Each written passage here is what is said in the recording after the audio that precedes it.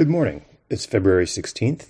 It's a warm morning in New York with somebody's foul cigarette smoke creeping in through the open window. Of all the retrograde contrarian nonsense going on, there's something extra insulting about the effort to try to make cigarette smoking happen again. This is the Indignity Morning Podcast. I'm your host, Tom Skoka, taking a look at the day and the news.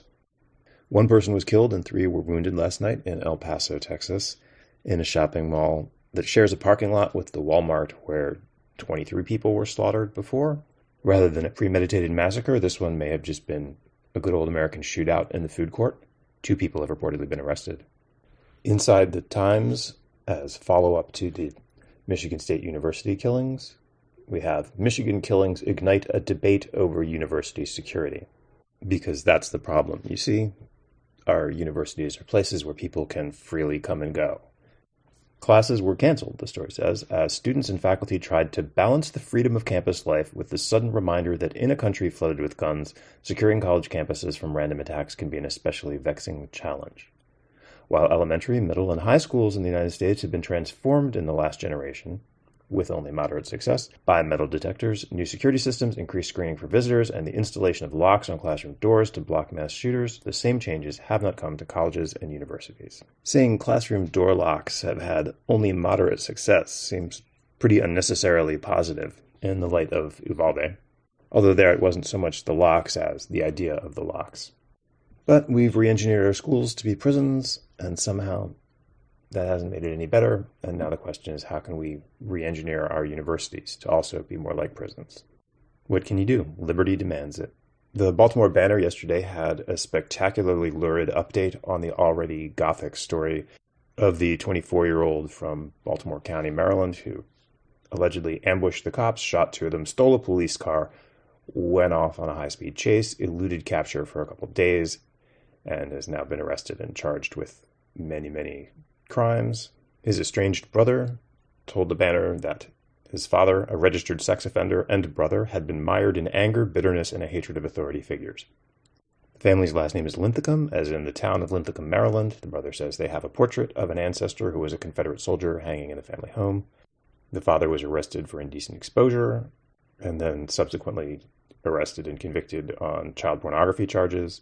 According to the story, David Linthicum, the accused shooter, was charged with drug distribution after police who had come to the house to arrest his father for possessing child pornography discovered that he was growing and packaging marijuana. It goes on and on and on. The father discouraged the son from attending college, the brother says, in part because he believed his son would be brainwashed and become a liberal. Oh, and the family home, the site of the shootout with the cops, had previously been the site of a quadruple murder by a 15-year-old wiping out his entire family, which enabled the Linthicum family to get a good deal on it when they bought it. A generation or 2 ago, there would be 6 senior writers from glossy magazines packed into the Acela, all chasing after the story, with dreams of national magazine awards dancing in their heads. Now, it's just one more thing. In other sleazy news about rich people, Representative Matt Gaetz, who grew up in the house from The Truman Show, avoided any sex trafficking charges in a case in which his buddy and/or wingman, close associate, is how the Times puts it, Joel Greenberg, got an 11-year sentence for sex trafficking as a result of his and Gaetz's interactions with young women, one of whom may have been a minor. In 2021, the New York Times reviewed receipts from mobile payment apps that revealed payments from Mr. Gaetz and Mr. Greenberg to one of the women, and a payment from Mr. Greenberg to a second woman.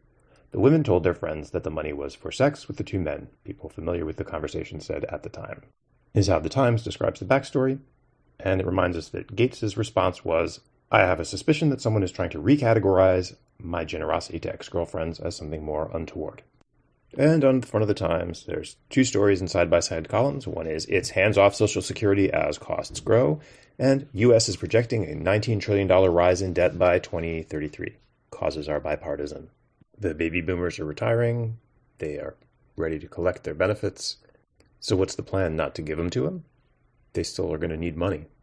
That's the news. Be safe, be well, don't smoke, especially outside my window, and we will talk again tomorrow.